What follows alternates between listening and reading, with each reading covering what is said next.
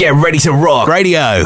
And we're saying hello here at Get Ready to Rock to somebody whose music we've admired for many years now, and that's Rob Reed, best known for his work with the band Magenta. Hello, Rob. Hi there. Nice to talk to you. And we're talking ahead of the inaugural Celebrate Prog event taking place the 7th, 8th of July in the Hippodrome, which is Kingston upon Thames, and it's a rare appearance for Magenta, so you must be looking forward to that now, Rob. Yeah, I think it's going to be a great weekend. I think it's a stellar lineup. It's the sort of cream of the current prog rock circuit, really, and so we're in good company. And we don't do that many shows really as Magenta, so it's always good to get out and play. Do you find it all comes together fairly easily for your live appearances? Because you are right. That was a question I was going to ask you. Actually, you make very rare and much appreciated appearances. But does that mean then that you have to really work hard before each event? I wish we did, and I wish we worked a little harder. But we're a band of very few rehearsals, really. But no. Yeah, it's a tricky one. But there's not that many places to play, to be honest. That's part of the problem these days, really, with prog rock. There's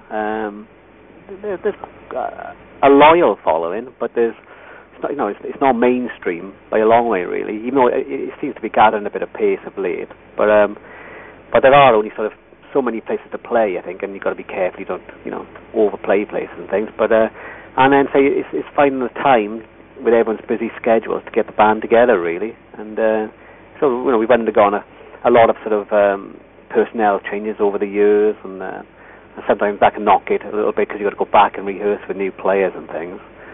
But we seem to be with a steady lineup now. I think it's the best lineup we've had, really. So yeah, we're looking forward to playing and showcasing the new lineup.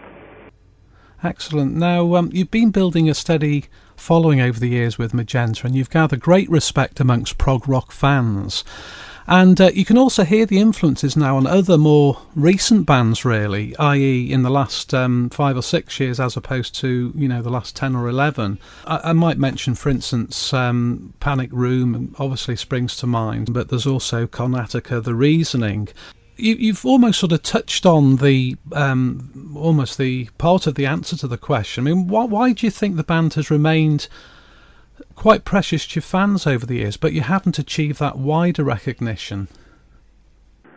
Oh, it's such a tricky one, and when we sort of started out, I think one of the things that set us apart was the fact we had a female singer. And, going back for 10, 11 years when we started, there were very, very few prog rock bands, especially with female singers. So we sort of stood out then. And another strength, I would say, of the band is that I come from a sort of real songwriting point of view and a pop background as well.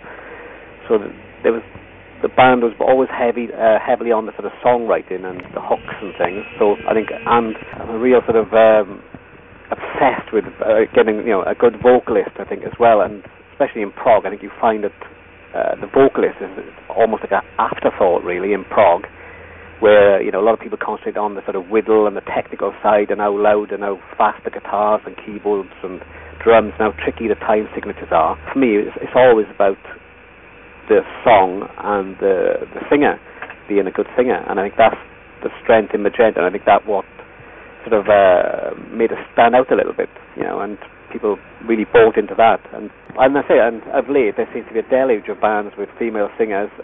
It's quite weird now, really, but it seems to be the sort of vogue thing, really. But yeah, and as far as getting to a wider audience, I think, as I said, the prog rock thing is such a typical thing to cross over into the mainstream. And I think a lot of people look at bands like Porcupine Tree and Dream Theater and think, if we sort of change our sound into that kind of whatever, we'll achieve that sort of level of success. And people sort of end up chasing their tails and changing what they do, adding a bit of heavier guitars and all this kind of stuff. And we've sort of tried it in the past, but we always come back to our prog roots, really. And I make the music I enjoy, and if people buy it and like it, great. If they don't, tough really.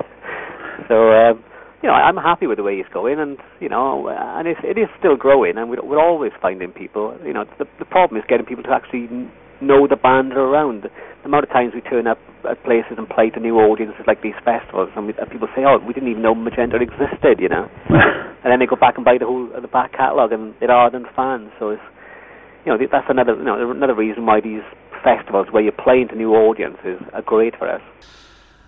I mean, I think what you're saying, Rob, is you've really remained, in all this time that you've been working as Magenta, you've remained truthful to your original ideals, haven't you? Yeah.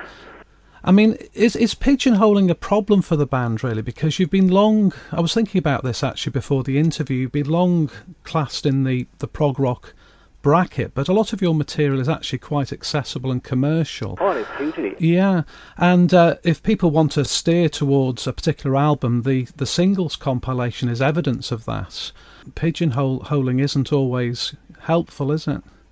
Well, I think it's really weird. The thing is, you are where you are, and the music, across the sort of 5 albums we've made now, they're each completely different, really, to be honest, but they are like basically pop songs dressed up as prog, really. Do you mean with the bits which I really like from the influences of Genesis and Yes? That's what I'll bring in. But a 20-minute song for us is like 5 songs sewn together, basically 5 pop songs sewn together with all the frills put around it, really. And that's the way I look at it. And it's no different to writing. But as I said, it all goes back to the melodies and stuff. And I think that's what people buy. Even if it's subconsciously, that's what people are getting into. Is if you haven't got a good song, bands like Genesis and Yes, it was always the songs, really. They had great songs. If you listen to sort of Genesis, there's little bits of whittle, but not much really. There's some great songs. There was always the melodies and Pink Floyd, the sort of real stellar prog bands that we sort of class as prog, were great songwriters, and I think a lot of bands these days forget about that and are too interested on the whittle and the intricacies and forgetting about, you've got to be able to play these songs at the piano, really.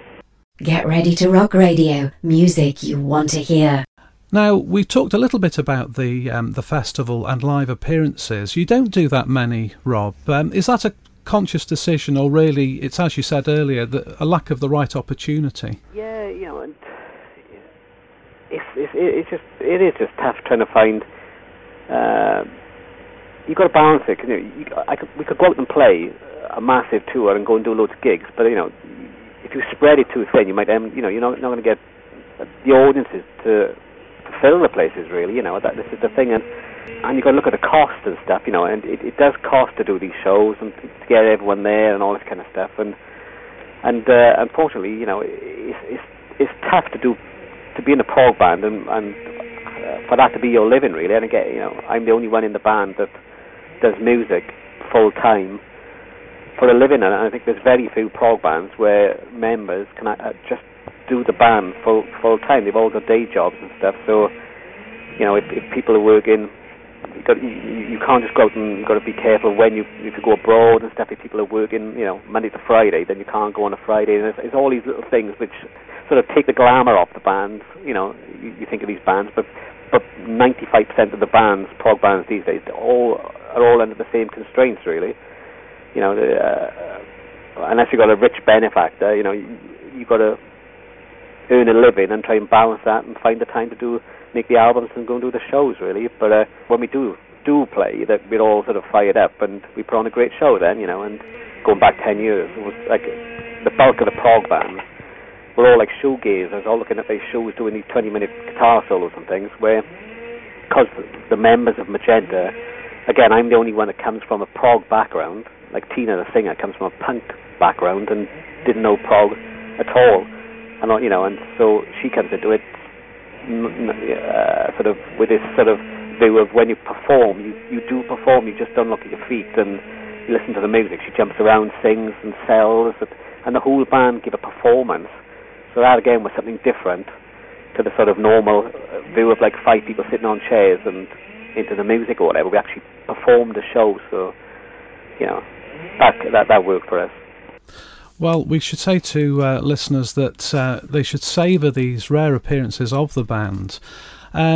You've always been your own masters, going back to another theme we've talked about, and I noticed that with your recent release, or the current album as we speak, Rob, Chameleon, you offered bonus material for fans. Is that still continuing through the Chameleon membership? Yeah, it is. That was something, because you're sort of on a constant battle of between sort of the download sort of scandal where you're being done over by the free people ripping your album, selling for whatever, and then you're up against the sort of streaming of music as well with Spotify and things, which you're giving away music and all this kind of stuff.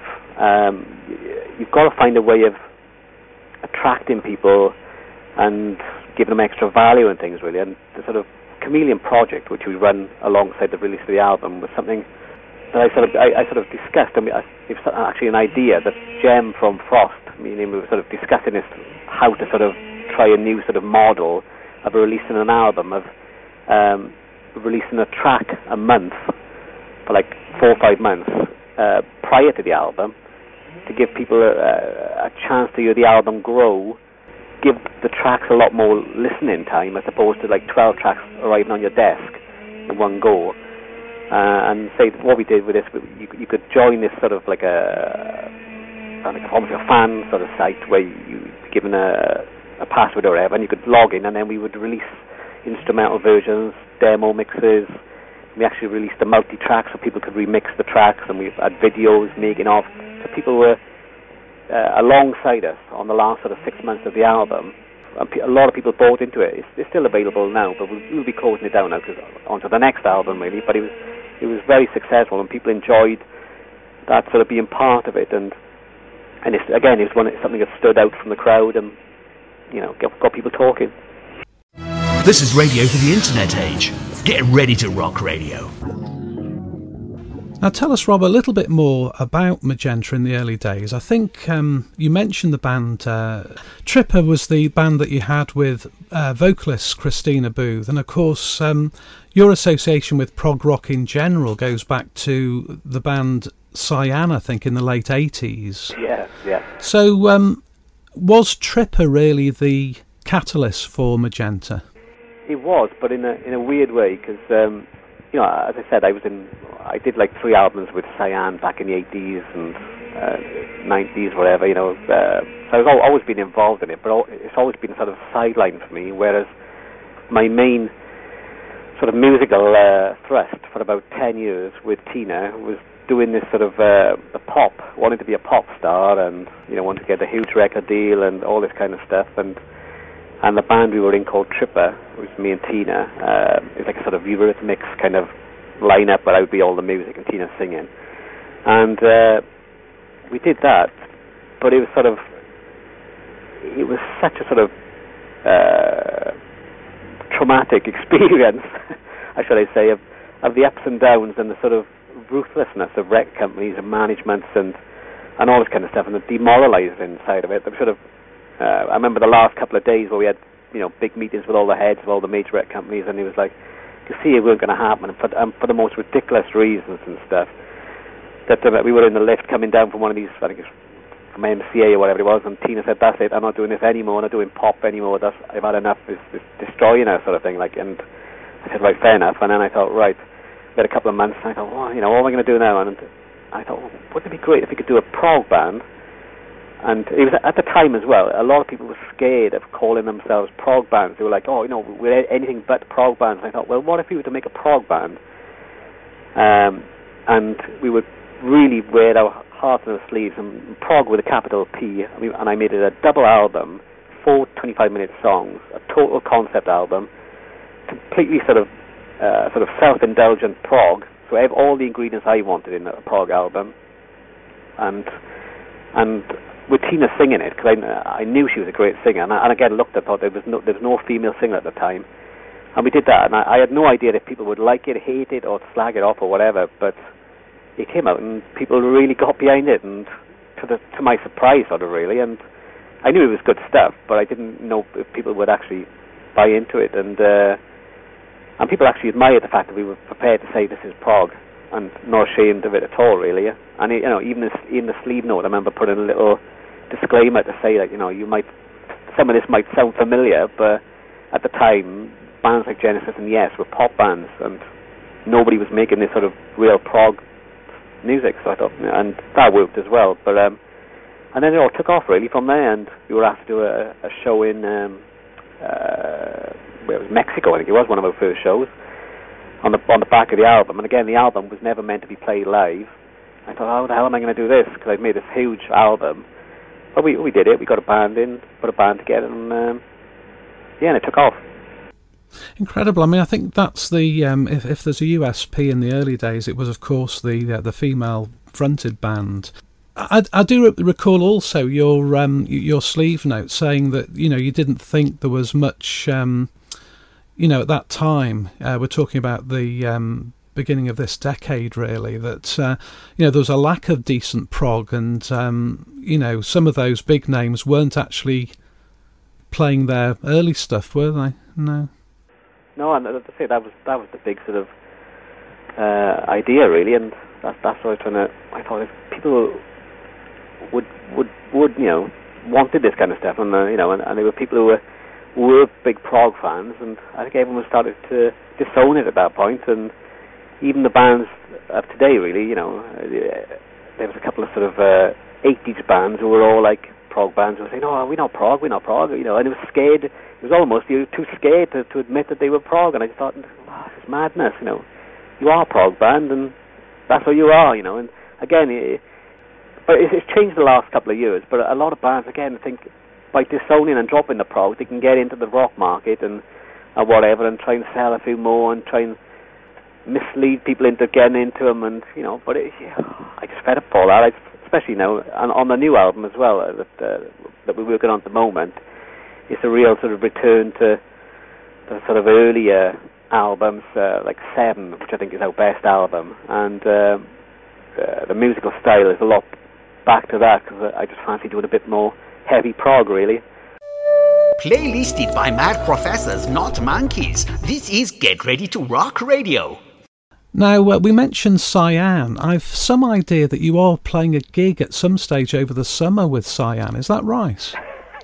I must really come to regret it, but no, it's well, I say because we did 3 albums with Cyan back in the day before Magenta, and it was the sort of blueprint for Magenta, really. If you look at the album, they're all like a logical sort of there's a thread running through them all musically, and I just been playing them, and a lot of people have been asking me, am I going to re-release them, re-record them, and all this kind of stuff, and I dug them out and I had listened to them. I thought, God, some great stuff on you. I could do with a bit of updating on it, and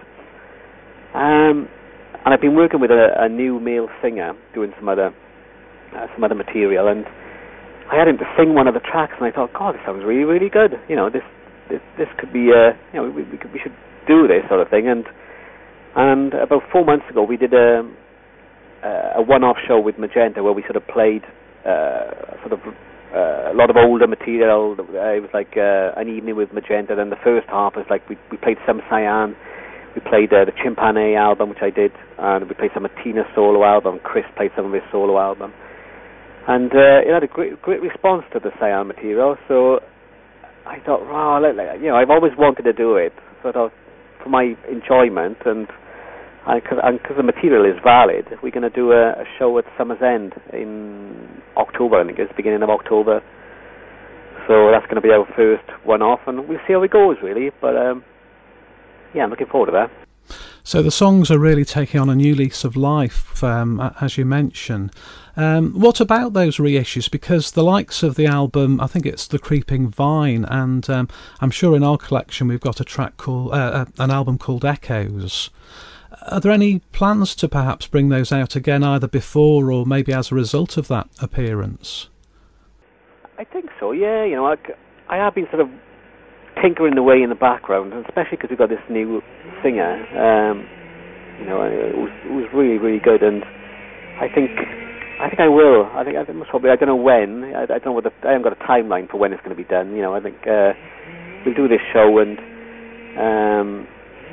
I think we're definitely going to re-release it, and I think it deserves to be, and it gives me the opportunity to do something different as well, really. So yeah, I think it will happen, but I don't know when. I've got it there, all the multi-tracks. I found all the parts and it all there, and we've recorded a few new bits with the vocalists and stuff, and it's sounding good. So I think, yeah. Well, that's very good, and I'm sure fans will be really pleased, especially those who, are finding it difficult to track that down, because it has been deleted for some time now. Yeah.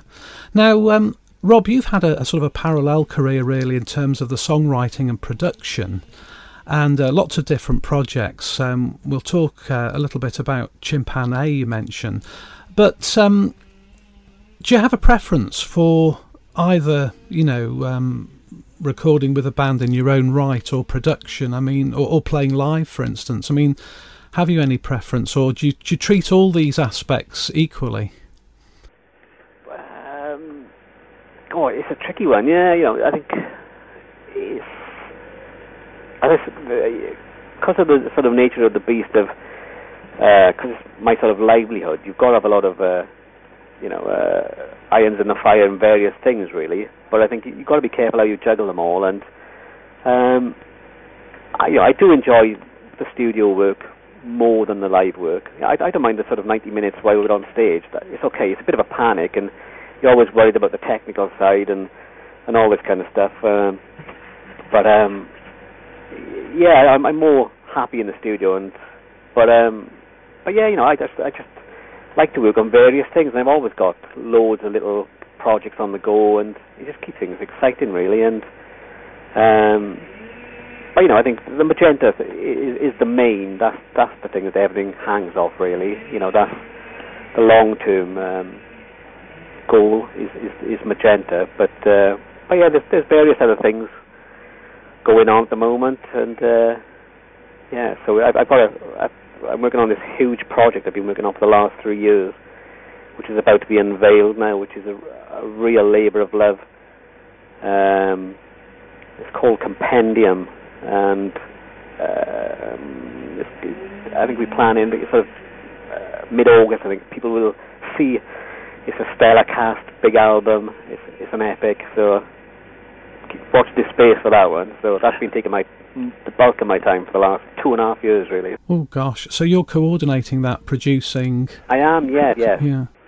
Producing, writing, and arranging it all. So it's a monster. So I'm really excited about it, and it's been terrible keeping it all under wraps. And oh, but now it's finally coming to fruition, and such a long haul. It's been a brilliant journey, and I can't give too much away, but it's an absolute epic. And again, it's something which I looked and I thought, well, no one's done this for such a long time.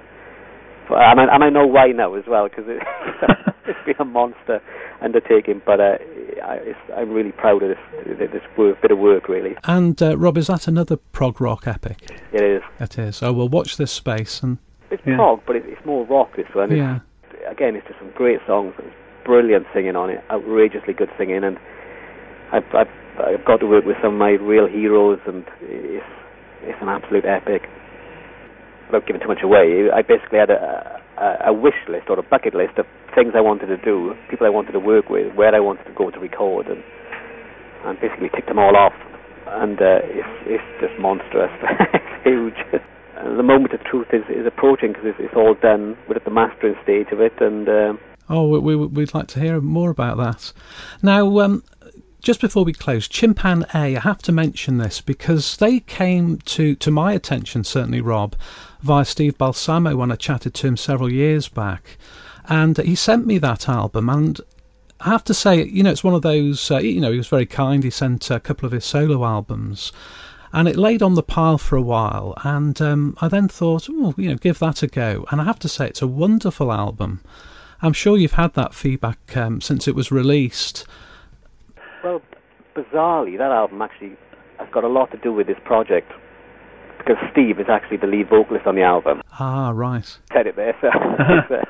And because I think Steve is one of the best British vocalists, and it takes a lot to impress me singing-wise, but his singing, not so much on the Stories albums and the sort of that kind of stuff he'd done, but on his earlier stuff, when you hear him singing when he was in Superstar and things like that, his vocal range is absolutely incredible, and the emotion he can convey and stuff is stunning. So he was on my list of what I wanted involved in this project, and I thought if I could make a rock album, a prog rock album with him singing, and I knew I'd be onto a winner really, and he was the sort of cornerstone of this. He was the first one involved, and we did that. But going back to the Chimpanzee, yes, that album is one of my favourite albums I've ever been involved with, and it almost pains me to play it because I know that it is such a good album that deserved a lot more exposure. And I remember when I finished it, I thought, this is really a killer album. It was, it had lots of everything in it. It was electronic, bit of dance music in it, bit of pop, bit of prog, bit of rock. Something really unique, the collection of it. But again, it needed such a massive amount of financial backing to actually get the exposure to the general public. So it sort of pains me, and every time I speak to Steve about the album, we're all like, we can't play it because it makes it depressed almost, because it's such a good album, and everyone like yourself, I have so many people coming up to me saying this is one of my favourite albums. What's happening with it? Why isn't it like on par with a Moby album or something like that? And I'm like, well, you need a bit of luck and a bit of money behind it. Get ready to rock radio. Yeah, I think, Rob, the thing about this is that it's got a great vibe, the album. I think it's the feel of the piece. Yeah.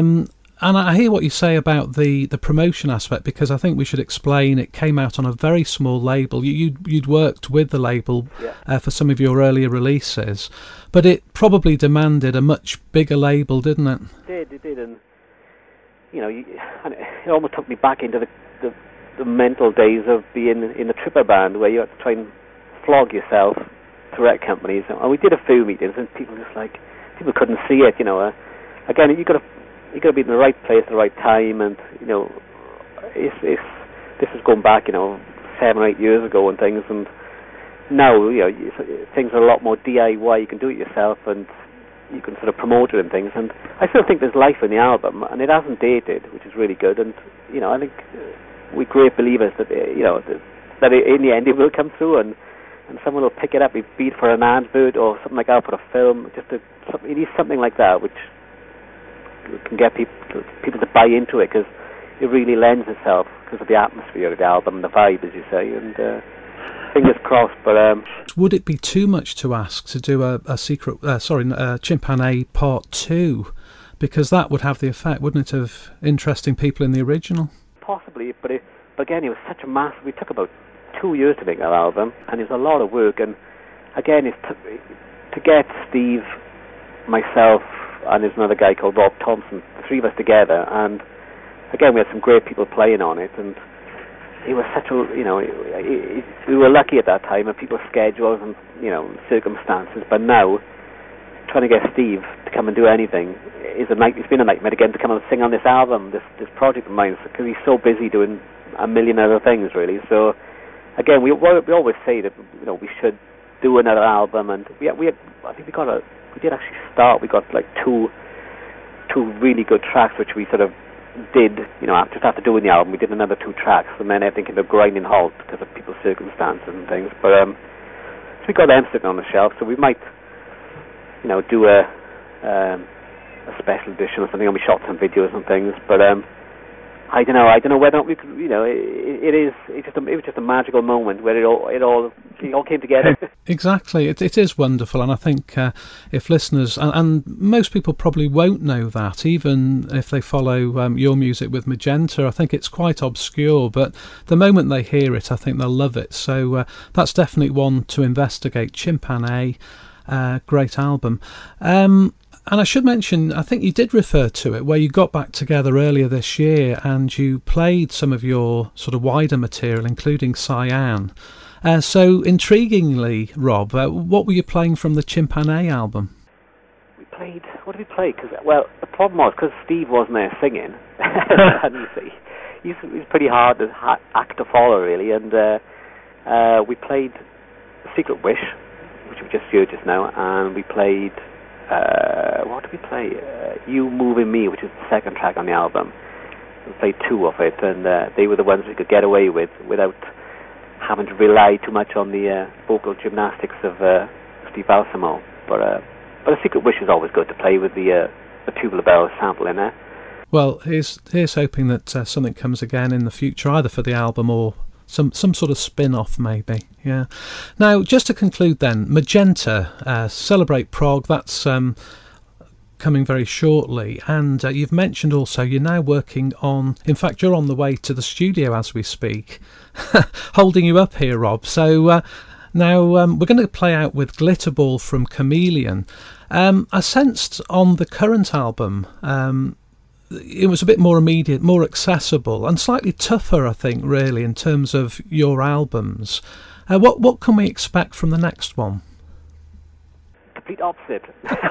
Well, it's weird because I've sort of said this before. Whereas I've been writing for the last 2 years on all the new Magenta material, and I had sort of these two big writing sessions, and the first one sort of came up with all this heavy kind of immediate stuff, which is what you're hearing on Chameleon. Then I had another session where I was like, oh God, I desperately need to write some prog. I needed my prog fix, and I wrote a load of other stuff, and I thought, right, okay, there's my album. But then I thought, oh my God, I got two completely different albums. So hence, what we did, I thought rather than just trying to shoehorn them all together, the Chameleon album was done, and we recorded it in a completely different way. We did it really quickly. And instead of spending like 2 years making an album, it was done over like 3 or 4 months. And I think it sounds like that. It's got a lot more urgency to it. The songs are shorter. But the new album then is my second lot of writing, which is slightly more like the sort of 7 album, which is, I think, if people like the sort of classic prog stuff we did, I think that's the album everyone hails as our sort of big album, which is 7, and it's our bestseller and things. It's a lot more like that, still great songs and stuff, but I just needed to play some prog. So I think that's the new album really, and I think it's still got it's always going to have this thread and a sound of Magenta, but I don't like to sort of keep rehashing the same. It'd be easy to make every album exactly the same. I think I like to twist it a little bit for each album. And that's probably the attraction, isn't it? That every one is a little different to the previous. It's a progression in many ways, isn't it? So we look forward to that, the next album. I mean, I would imagine that'll be sometime next year now, the release. I think it'll be early next year. I think the bulk of all the writing and sort of arrangements are done, and I just recorded the drums for it, and we're working on the vocals as we speak. So we're working our way through it, and I'm hoping we got a couple of shows in September. I think we're going to showcase a few of the new tracks. So it shouldn't be that long coming. Well, best of luck, Rob, with all your plans, and we're certainly enjoying the music that you've created, not only with Magenta, but in all its different guises really since the mid-80s onwards, and lots to explore for people there. Yeah. So most of all perhaps at the moment, best wishes for your appearance at the forthcoming Celebrate Prog event, which hopefully everyone will come to. Yes, and it will go from strength to strength in its own way, and this will be the first of many. That's the 7th and 8th of July, and we're going to play out with a track off Chameleon, and as you say, short, punchy, and highly accessible. This is Glitterball. My thanks to you from Get Ready to Rock, Rob Reed.